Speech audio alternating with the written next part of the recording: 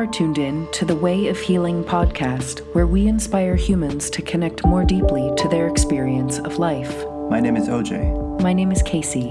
We are connecting with practitioners to talk about the potential of the innate healing powers within. Welcome back to the Way of Healing. I'm Casey. I'm OJ. What's up? What's up? Today we have a dear friend of mine, a very special person in my life, Rebekah Tayebi of Satya Family Coaching. Hello. That's Rebekah. What's up? Yeah. They made weird noises when they saw each other. So Did we? I didn't even notice. it's that kind of friendship. Yeah. It's weird. If you're lucky, we'll give you some weird noises, maybe. I don't know. Yeah. So we're sitting here and we're eating some grapes and drinking some Topo Chico. We got a new spot. It's the first time in a while that we recorded in somewhere other than Casey's apartment. Cool. We've been doing them at my kitchen table. Nice. But now we're at Rebekah's coffee table in her living room. Yes. Thanks for having us. Thanks for coming over. I really appreciate it. It's beautiful. Yeah. Thank you. Rebekah, tell us a little bit about what you are, what you do, what Satya Family Coaching is. Sure. Or what? Well, you could tell how we met. Can you weave that in somehow? Yeah. I mean, I'll just start there. Okay. Because that's interesting to me. So I was living in Santa Monica. This is like how many years ago? Several. 2 or 3 years ago? More than 3 Okay. because of the things in my life that were going on. Okay. It was February of 2016. Okay, good memory. And I was new to the area and just was kind of putting like a prayer out into the universe, like, I really want a friend, like a good friend.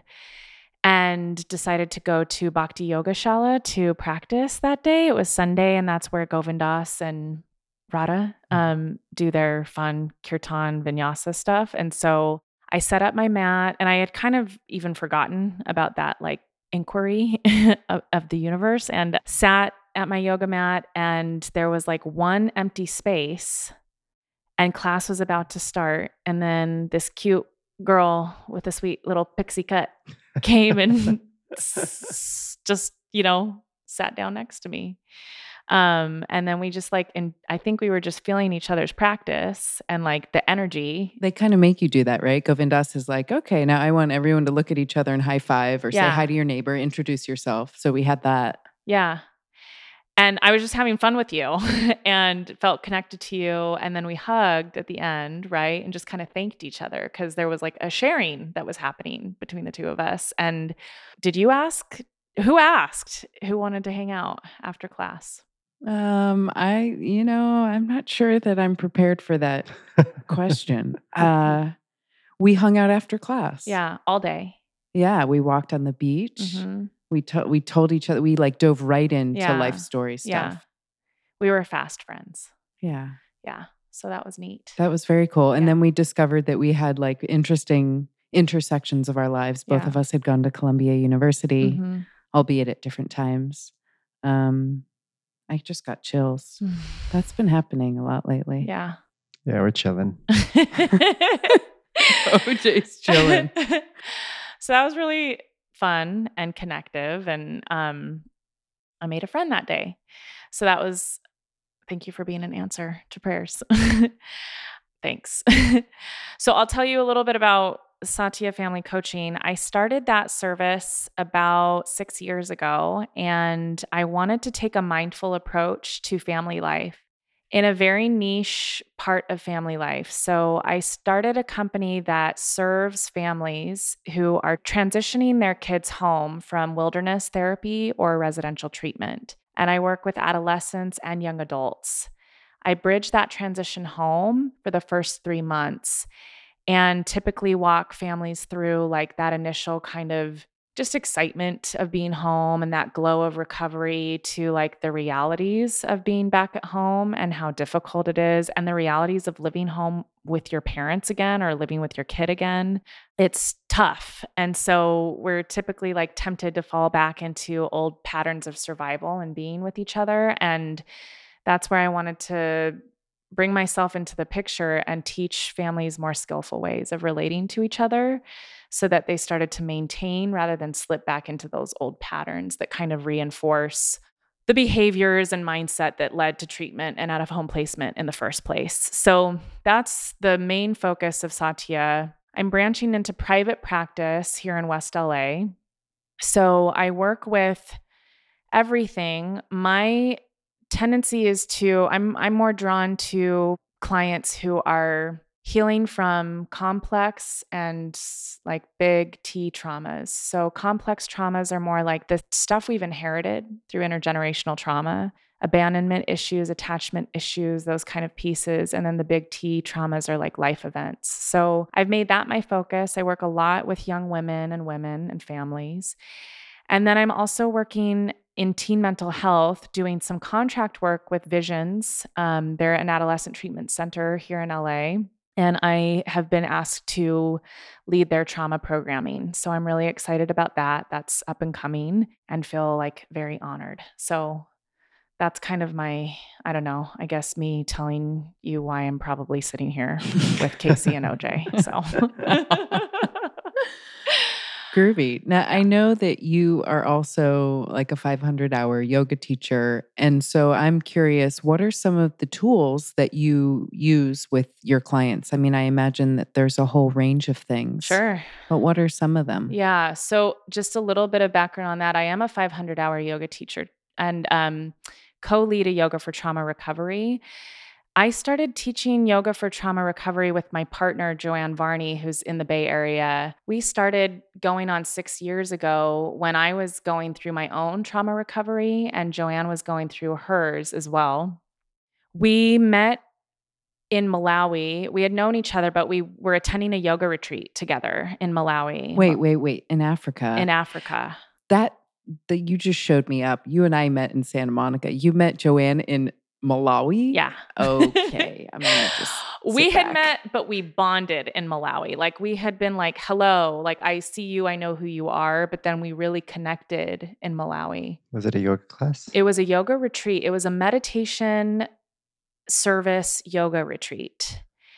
And I wanted to travel. My teacher who was leading that retreat, I called her when I was going through a divorce at the time and was really like just seeking any way to heal. I was like in a place that I had never been before in my life. Like I had always kind of been like, I kind of had it together, or I thought I really had it together. And then when you go through something like as serious as divorce, and that's one of those complex traumas, I was in this place where I was like desperate enough to do anything and try anything. And so I called my teacher and she asked me to go on this adventure. And that's where Joanne and I connected because we were witnessing so much trauma as part of the experience there. And it was connecting us to our own traumas.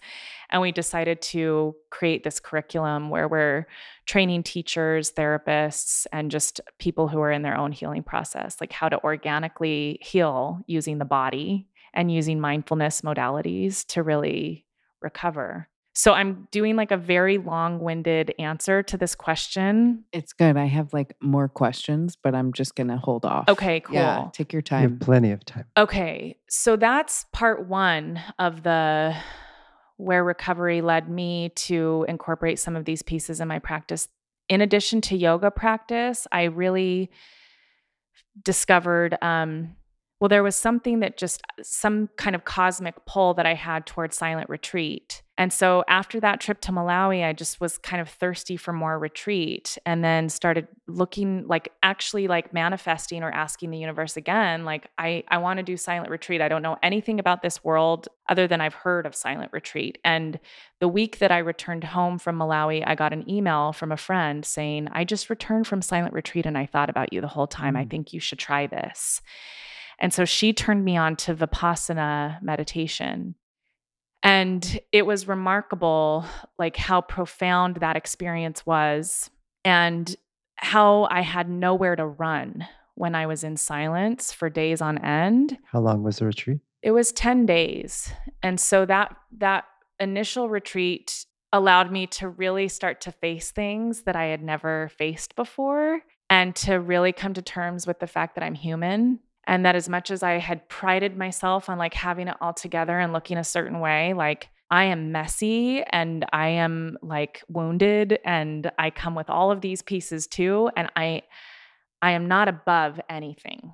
Like I am human. So that kind of awareness started like exciting me and helping me feel more connected. So I'll just kind of move into how I incorporate some of these pieces into my practice. Before you go on, Yeah. could you, because a lot of people listening don't know about Vipassana retreats. Sure. Could you talk a little bit about what that experience was like? I will. So let me say this.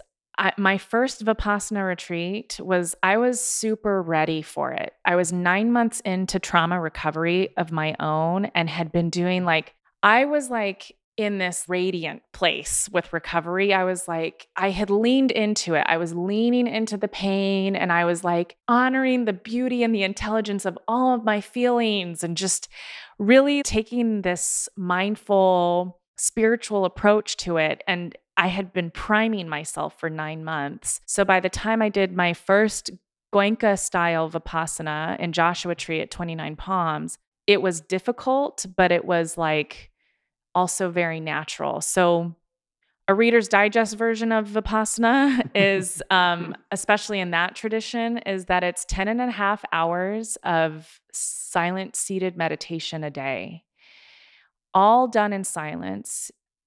You start at, I believe, like 4:30 in the morning. And then I think bedtime is like, oh, you're just exhausted by 7 or 8 at night because of all of the sitting. And you're really not supposed to stretch or incorporate any yoga. You're really supposed to be with everything that comes up in the body. So when you're sitting that long, it hurts. And part of that approach is to really like pay attention to that part of the body where you're feeling pain, give it attention, and then also bring attention to other parts of the body, because in that seated meditation, you're doing constant body sweeps. So you're doing a lot of body scan, just from head to toe and back up, and also focusing on the breath. And it's a very concentrated approach. And Goenka is filmed, so you're watching him on video and he's walking you through the technique day by day until you kind of get into a rhythm. And then at the end of each day, you watch him give a Dharma talk. And you're just so grateful to listen to someone talk for an hour because you've just been with yourself in the silence. And what's amazing about his Dharma talks at the end of each day is he really speaks to what your experience was every single day, and you feel so seen. And so again, connected, like it's so personal what's happening to you in that silence. And at the same time, it's a set of phenomena that's probably happening to everyone else that's sitting in that meditation hall. So for me, that turned me on to more silent retreat, and I got to experience with different kinds of like insight meditation and doing more gentle seated practices. I did one other Goenka style Vipassana, I believe 1 year later after my first retreat. And going into it, I was so kind of egoic about it. And not that I've overcome that at all, but I was like, I've got this. Like, okay, I was giving myself notes before I showed up and just saying on day 1, it's going to be like this. Here's what you're going to do. And just had a plan. And this second retreat toppled me over. I had never wanted to run away more from anything in my entire life. It was so painful in every way to be there. It was excruciating to be there. I made appointments with my teacher almost every day to ask her to help me find escapes. Like, just let me check my email. Just let me do that. Like, I was begging and bargaining with this person to just get out of it. And finally, on the 8th day, 8th out of 10 days, I was so exhausted. There were these storylines that were playing through my head every single day, and they were different stories, but they all kind of had a similar theme, and I could feel that. And so finally, on the 8th day, I just felt like out of pure exhaustion, I surrender. And then I leaned into like, why have I been running so hard from this? I can't sleep. I'm having a hard time eating. I'm really not being here. I am not being present at all. And when I got quiet enough, I could finally hear what was actually coming up for me is that I was facing abandonment issues. And I was so guarded and protected around that I had put up a really good fight to get out of just leaning into that. And so when I finally just accepted, like, oh, you have abandonment issues, that's where this is coming from, I felt an immediate wave of tenderness sweep in, and this awareness came to my mind where I just thought, okay, Rebekah, this is part of the human experience. Like, we all have this issue, and this has been the story from the beginning of time, right? It's like coded into us. It's part of our evolution. And in that way, you are so connected and you are part of the human family and you deeply belong. So it was amazing how I got to surrender and got to experience awareness and compassion. And Silent Retreat gave me that opportunity. Being in a place where I really wanted to run every single day also allowed me to understand and have compassion for what it's like to be in treatment, like to actually be in a residential treatment setting, and how fucking hard it is to just be with yourself with no distraction, facing your addiction, facing your demons, and just being with it. So it gave me a whole level of respect for people who willingly or honestly, even unwillingly do the treatment process. It's not easy. And I know it's different for everyone, but did the physical pain ever go away? Because I hate sitting. And so to sit and meditate for that long, I mean, one day would drive me crazy. It's hard to answer that question. No. For me, no. It didn't go away. I just got better at relating to it. And I just got more skilled at seeing what also was there. Gotcha. And is there, for some people, the things that come up when physically when they're sitting, is there a spiritual component ever to that? That kind of, you're aware of it, but is there deeper work after that to clear that? Tell me a little bit more about what Do you mean the pain? The pain. Is that what you're talking about? Like, So like the physical pain that pops up, and they say emotions and traumas relate to certain parts of the body. So if you're feeling these things come up while you're sitting, is there ways or techniques that they teach you to clear those things out? Or is that something that's separate from the Vipassana retreat? So I think Vipassana really teaches you to be with everything, and that when you really stay curious and continue to investigate and continue to watch without lingering too much. So that was the skill that I acquired with Vipassana meditation, specifically with Goenka's teachings, that I could sit and be with that pain. And I was also asked to give equal attention to the other parts of my body. So it really helped my mind not get too addicted to the pain, which is like, I learned I'm an emotion junkie. Like, I am addicted to my feelings. I keep putting logs on that fire, whether it's the pain I'm carrying in my body or the stories I'm telling in my head, I'm feeding it. And so the technique of Vipassana is to really, you're watching those habits of the mind be drawn to different kinds of pain, and you're training the mind to look at other parts of your reality too. yeah, silent retreat. Is that something that, I mean, you and I have spoken about it. I've done a short version of it. And there was almost a quality of an addiction of wanting to do more of that for sure. But I think that has to do with just my need to clear more and the power of silence. Is that something that you bring into your work with people and families? Do you talk about the power of silence? And yeah, I do. Lately, I've been teaching parents a lot, like doing deeper dives into parenting work, which is so humbling because I am not a parent. And working with teenagers, I've been working with teenagers for 15 years. The older I get, like the more mature I become, I realize, in quotes, that I'm an expert with parent coaching and in family life. The more mature I get and the deeper the bond I create with the teens that I'm working with, I realize this is such hard work. And so I'm really humbled to get to teach parents, and to even have them listen to anything I say is really like a gift.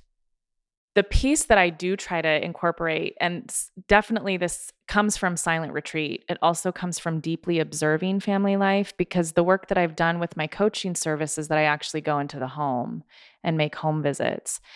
And I often encounter just difficult scenes in family life. And especially when you're transitioning home from treatment, it's really tough. And one memory that I have of working with a family is this teenage girl recently came home, and they had created this really solid home contract of the standards and commitments that she was asked to keep and that she willingly promised to keep before she came home from treatment. And then when she was home, like, the reality started hitting her. And so I watched her petition her parents to kind of relent on a lot of the boundaries that they set up, all for her well-being and her continued sobriety and recovery.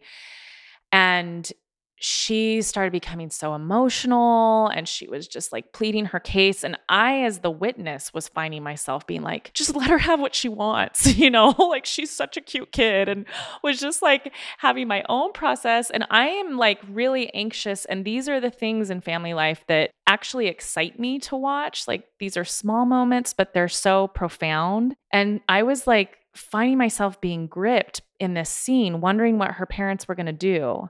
And I was so amazed because they chose silence in that moment. And they chose an extended period of silence because she was really going for it. And what was amazing to watch as that scene unfolded is that their deep listening allowed her to start to witness herself, because she could hear some of the addictive thinking and the distorted thinking and the entitlement and all these things that kind of go into our recovery and just our reckoning with our own humanness. And she wasn't distracted by her parents, so she could actually like pay attention to where she was coming from. And by the end of that kind of soapbox that she was on, she was able to say, I guess I'm just saying this is really hard for me and I'm really struggling. Wow. It was so cool. Really cool. And so that's a story I like to share with the other parents that I work with, because I think it's so relatable, and it's about relationship, any kind of relationship, but specifically in family life with parents and children. It's such a powerful tool. So I do incorporate a lot of reflective listening exercises where I ask parents to just stay quiet, just listen. It's so easy as a parent to try to dominate the conversation. Like, I know better, I know this, and to really overpower the child in that sense. So that's really cool. It is. And I think these are all simple things that aren't always easy.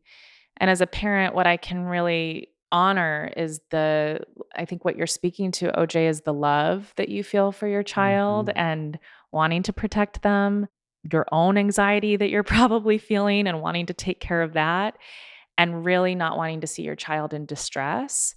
All of it, when I uncover all of the reasons why, it's usually love that's driving these habit patterns. And at the same time, like that step back allows your child to individuate and discover their own inner wisdom. And if they're saying anything really intense or scary, you can always come back to it, or definitely intervene if it's really scary. But that listening is a really powerful, underutilized tool. I found that to be so profound because observing families and observing just life, how much we're always constantly trying to fill it, fill it, words.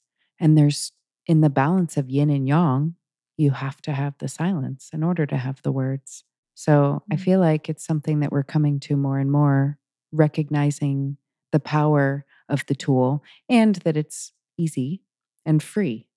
Guess what? Silence takes, actually nothing. Totally. Right. Other than maybe self-control, which is hard in its own right. But yeah.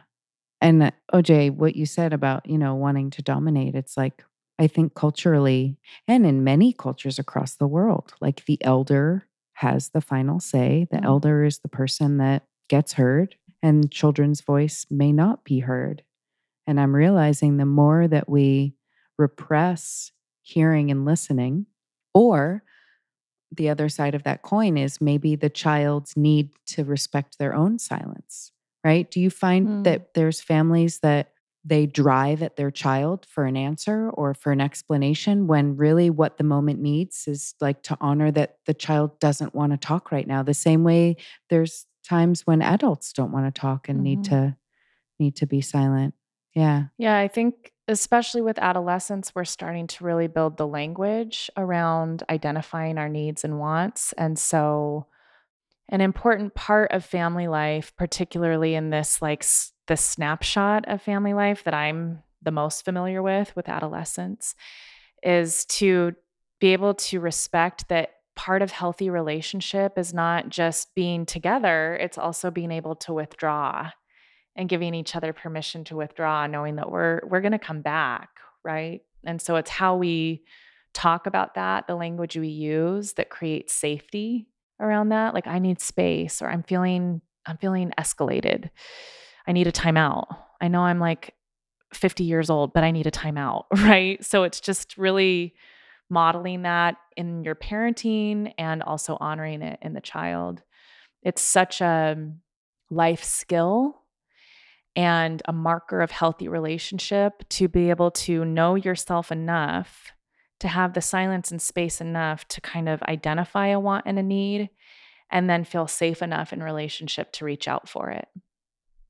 And fast forwarding to like adulthood, there's so many people that I've worked with throat chakra issues, myself included, and stemming from something that happened in your childhood where you couldn't speak and say what you actually felt. And it's caused issues later on in your life as adults. There's blocked energy going on. And so I think giving your child the freedom to then express themselves in a way that they feel safe is really important for them as they continue to go through life and as they continue to grow as adults, for them to learn where they have the power to speak and have the power to say what they're actually feeling rather than suppressing those things. Absolutely. Thanks, OJ. You're welcome. I'm a little bit curious, and you can choose to answer or not, but so you're in some intense situations. Sometimes it gets pretty intense. Mm-hmm. You should see her face. Like, oh, she's grimacing.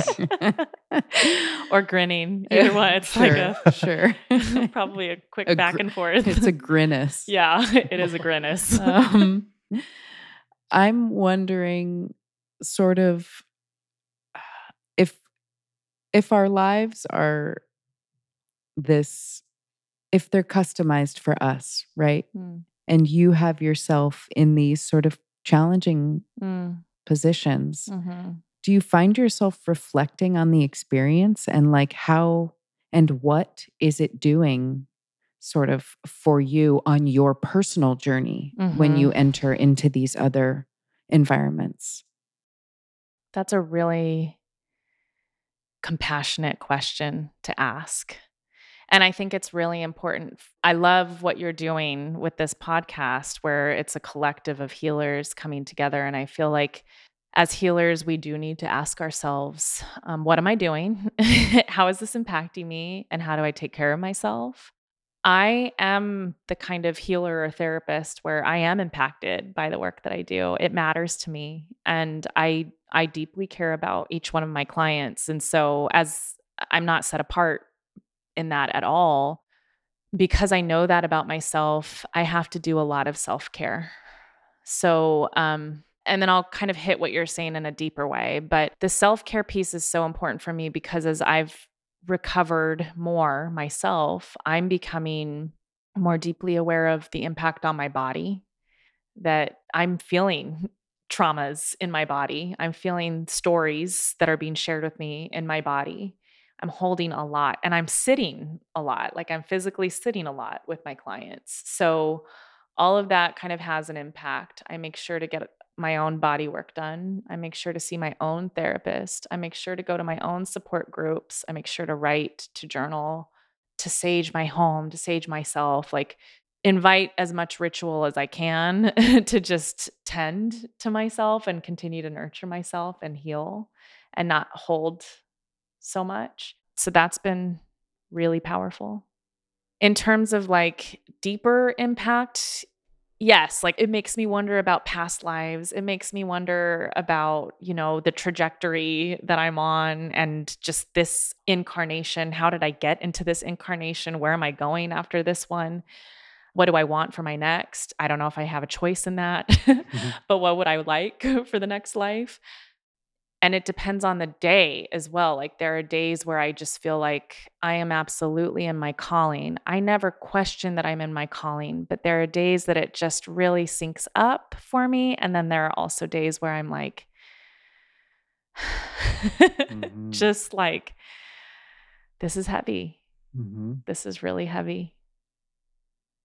And so I just allow space for that to be there and to rest and to feel it.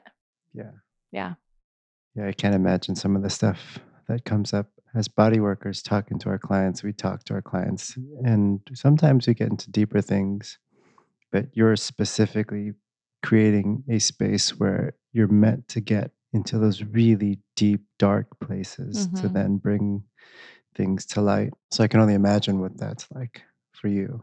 Do you work specifically with people that are transitioning out of residencies? Do you ever work with families that are hesitant to go that route with their kids? Yeah, I do a lot of preventative care and it works. It's effective, even if it's only an assessment tool. So I've worked with many families where they're contemplating, but the preventative care will allow them to have more tools and to get more stable to make home life work.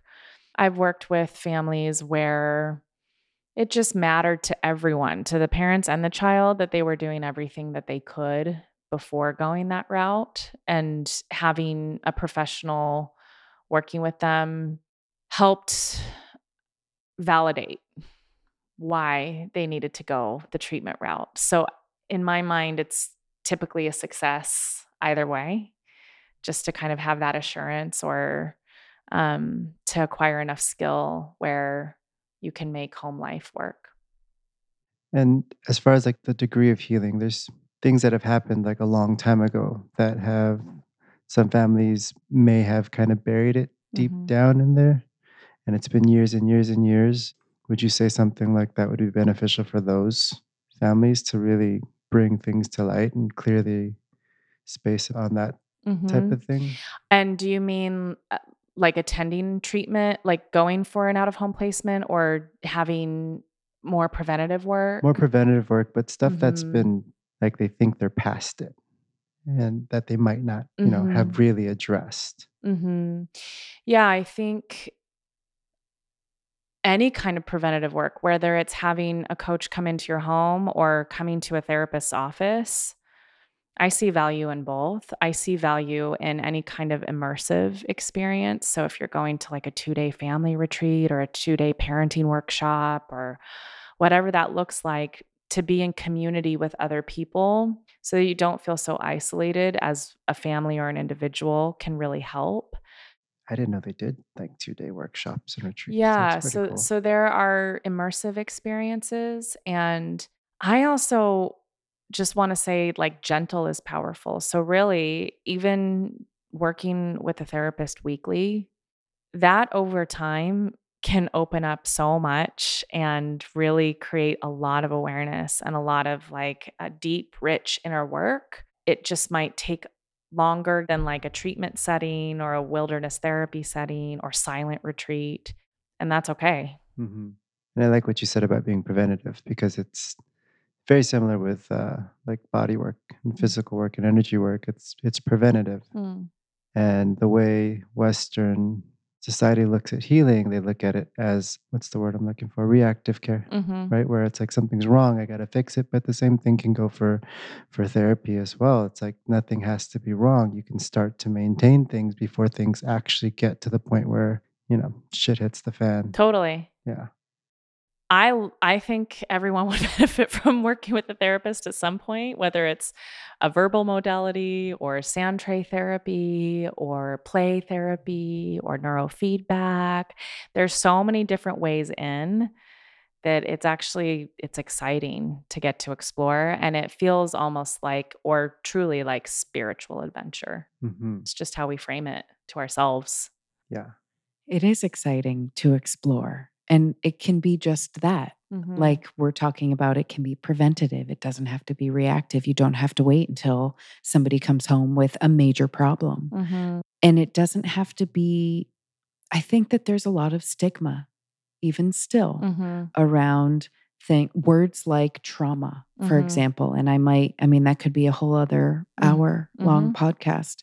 But this idea of exploration and allowing it to be playful without needing to occupy shame, without needing to invite shame into the experience. It's like you just mentioned a bunch of modalities, and I was just asked to join a constellation workshop tomorrow night. Fun. Cool. And so, do you work with constellation at all? No. But are you familiar? Have you done some constellation I've heard about work? it. I guess we're going to get someone on the podcast soon to talk about it. I think that's a great idea, OJ. It's a really fun sort of role-playing healing modality. And I did a little bit of it in New York with a social worker, actually, where it was a one-on-one, and you can use different figurines to represent different people in your lives. And there's a lot of power in something as simple as that. And then there's other workshops where it's live people playing different roles. But again, it takes on this really deeply spiritual component, because despite the fact that I'm playing, the sister of somebody or the daughter of somebody, I'm also having my own experience of the workshop. So it becomes like this meta spiritual thing. That sounds so cool. Ultimately, it's an act of exploration, but it's very healing. I wanted to ask you about wilderness therapy. Okay. Because that's obviously where I geek out, because I think that there's such deep healing in nature. And I remember coming back from Ghana after the first time, and I was living in New Orleans, and one of my roommates had a younger sister whose parents were not going to throw her like a $25,000 Sweet 16 party. And she was having all sorts of nightmarish reactions to that. And, here I am coming back from a country where plenty of people don't have a dollar.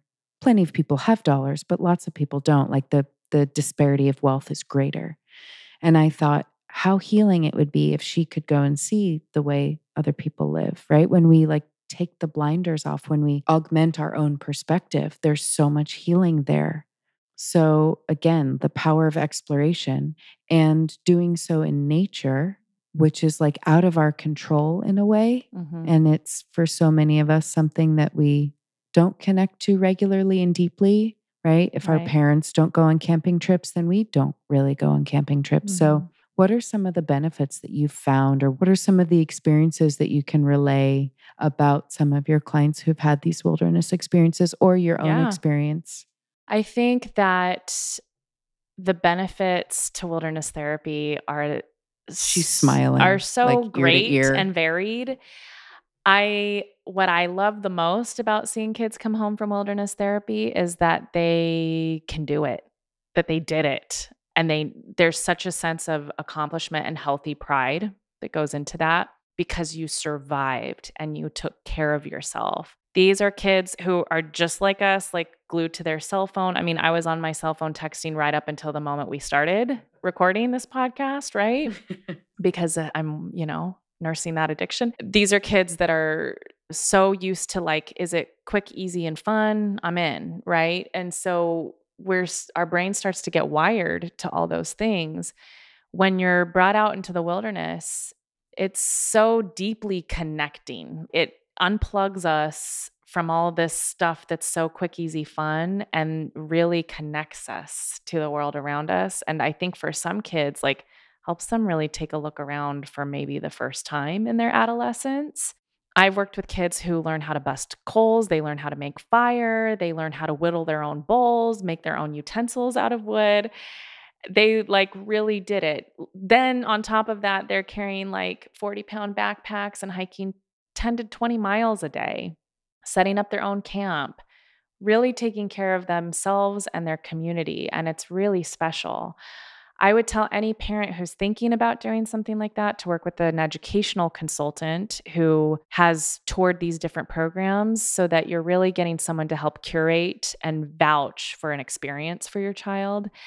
And I would also encourage any parent who's thinking about doing it to really just do their homework and find a program that's going to meet your child's needs. There's so many varied programs. There's programs that just offer children gardening all day long. So you're really connected to the earth in a different way that's like peaceful, organic. And then there's these more like rugged adventure camps that I'm talking about. There's camps that really focus on the autism spectrum. There's camps that focus on youngsters, like 12 to 14-year-olds. So there's all these different kinds of programming that are available. And there's also young adult programming for wilderness therapy. And that's where it's really sweet because there's more of a willingness for that young adult to choose a wilderness therapy program. That's one thing that I feel like potentially could be tricky for a parent is knowing which program to choose in a way, because if it's something that's very foreign to their child and maybe the child is resistant, right? Wouldn't we expect that maybe that if there's behavioral things going on in the first place, that sort of anything that the parent suggests could be met with resistance? Yes. So how do you take a child who's like addicted to TV and their cell phone and social media and the instantaneous gratification and quick food and quick everything? How might you choose something that would be good for them? That's a great question. And that's where I'm talking about something that's so niche. Like wilderness therapy in and of itself is a very niche form of treatment. And then I'm saying within that field, look into educational consultants. Google educational consultants and Google educational consultants in your community, because these are people who have really done the homework and can give you a well-educated idea. Like a concierge. Basically. Yeah. It's a true boutique service. Very cool. How much of your spiritual side do you implement into your therapy? Well, I always meet my clients where they're at. So if it's a client where that's just, there's not space for that, I absolutely won't go there because I want to honor that and stay really client centered. For my clients who are spiritually minded, I definitely incorporate that. And spirituality can also be kind of pragmatic too. So I was working with a teen last week who was experiencing high levels of anxiety, and we put our legs up the wall and listened to music that he wanted to listen to and just chilled out. And his experience of it was, oh, that helped me in the moment. It didn't last afterwards, but it helped me in that moment. But that was great because that's a way that he can use the own medicine of his body and different postures to help him regulate more. So I'll incorporate different yoga asana, just simple postures for my clients that are designed to work with anxiety or depression. My clients who are open for one-on-one tremoring yoga, I'll offer that as well.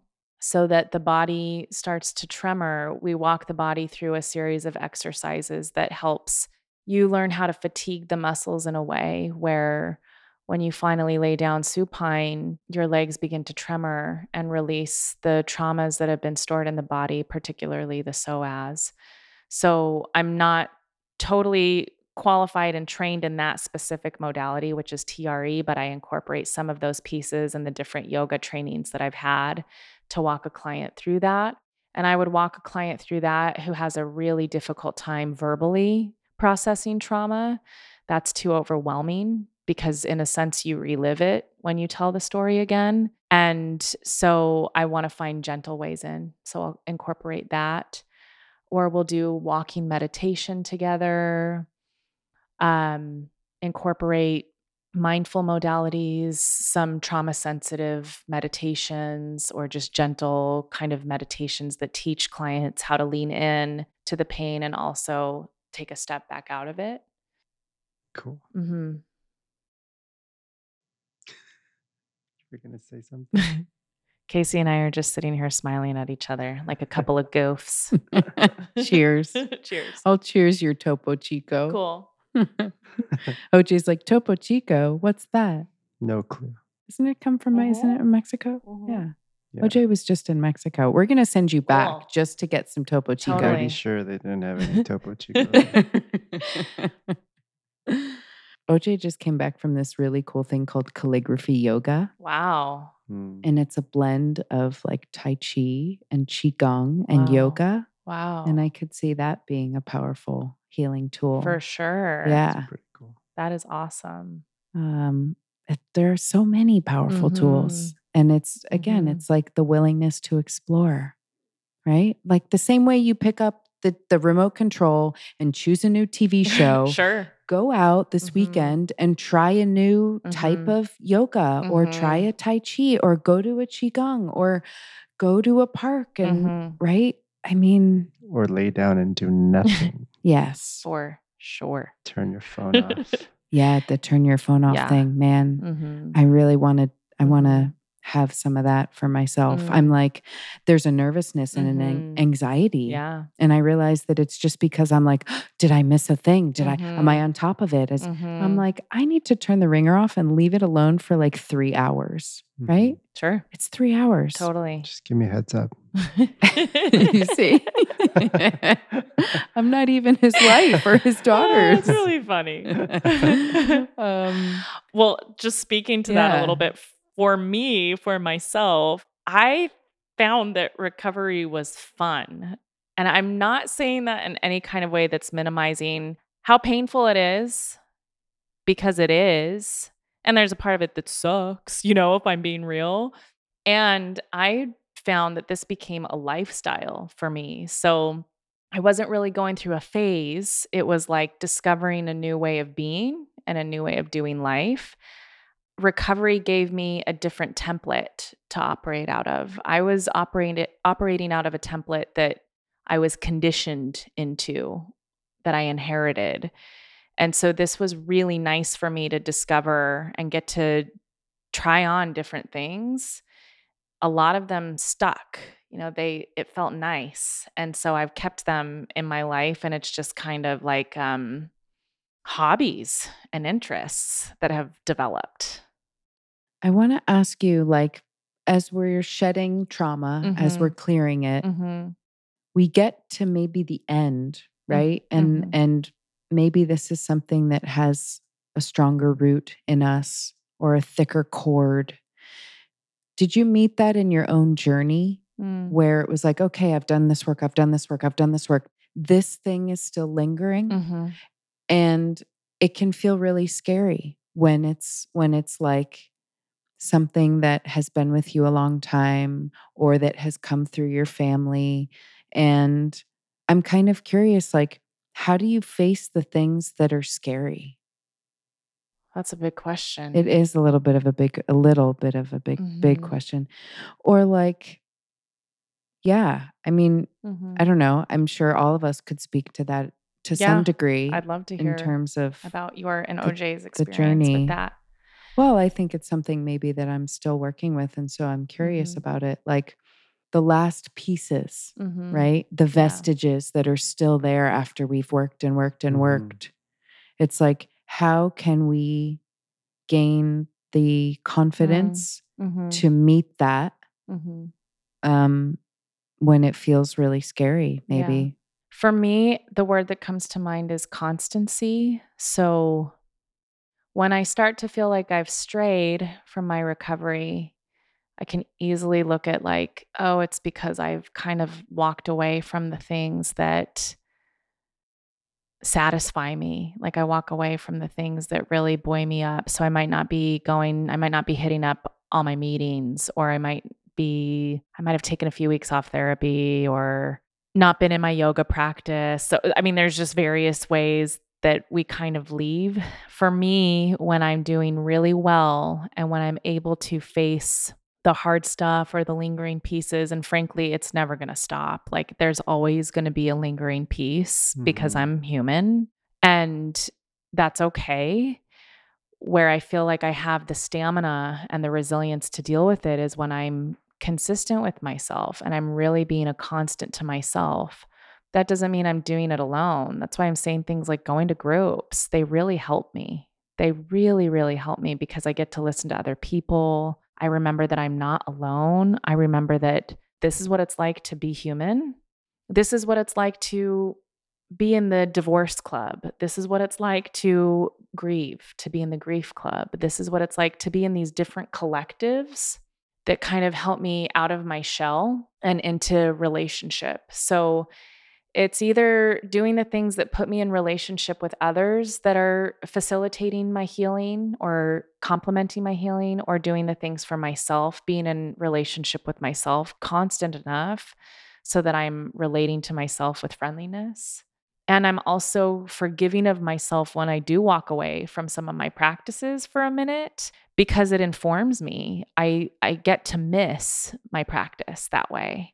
And then I get to want to come back to it. So that's been nice to finally get to take the shame out of my imperfection and not always being on top of everything, even my healing, without using it as an excuse to keep straying, but to just say, okay, well, now I miss it. So now I need to go back to it and take care of it and befriend it. Again, the yin and the yang, right? The balance, the being really high in one direction and then flipping right back down to the other direction, and just keeping that interplay going.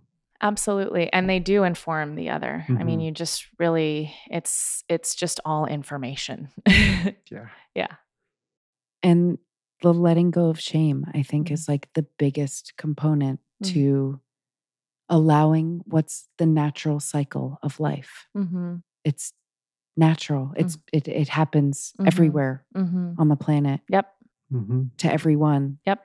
So like, we can stop the self-flagellation a little bit, but that's some of the hardest stuff, because we are, we're not necessarily conditioned to have the yin, right? To have the rest. We're conditioned to go and push and do. Totally. I mean, we're perfectionistic, even about recovery, even about healing. It's like, I'm going to go all in. I'm going to do this hard. And it's really hard to break away from that. I mean, I definitely have struggled with that over the years around like spring breaking it, like lifting up the shirt and just like, woo, like I'm going hard, but I don't have to do recovery like that. Like it could be slow. I can take my time with it. Like I'm not going anywhere. So it's just trusting myself enough to just like, we can hang out. Yeah, the I'm not going anywhere is good. Yeah. Yeah. Be kind to yourself. It's a long journey. Yeah. Cool. How are we doing? Rebekah, did we miss anything? What else can we talk about? I mean, I like your sweater. I was going to say, I was going to compliment you, silly. Thanks. Rebekah and I are taking ourselves out on a Mother's Day date at some point soon. Yeah, we're both proud aunts, but I think we're we aunties. So maybe we can do the aunt edition of Mother's Day. Yeah. Yeah. And, we're all children of mothers. It's true. And Mother Earth. So probably mothers in a past life sometime. Oh, for sure. Yeah. We're old mothers. Probably maternal enough anyway. Probably have done a lot of mothering as it is. You think? Yeah. Miss Rebekah Tayebi, it's quite a pleasure. Thanks. To sit down with you. Oh, in your living room. And you too, OJ. This has been great. Rebekah, if people want to connect with you beyond this podcast, what's the best way? You can find me on my website, satyafamilycoaching.com. Satya, that is Sanskrit for truth, right? Yeah. So we Googled it right before we came in. Quiet. You quit it. And that you'll find a little bit more about the services that I offer, and my contact information is up there as well. Okay. Yeah. Great. Awesome. Sweet. Yay. Pleasure having you on the show. Thank you for inviting me. Yeah. All right. Peace out. Peace. Thanks, listeners. Thank you. Thank you for tuning in to The Way of Healing. We hope that you find yourself inspired. If you enjoyed our show, a gift is to let others know. And we want to hear from you. Please share your feedback so we know how our work is resonating. Make us aware of modalities and practitioners whom we may not know. If you haven't already, please subscribe at thewayofhealingpodcast.com. Our email is thewayofhealingpodcast@gmail.com, and find us at facebook.com/thewayofhealing. Remember, a rising tide lifts all boats.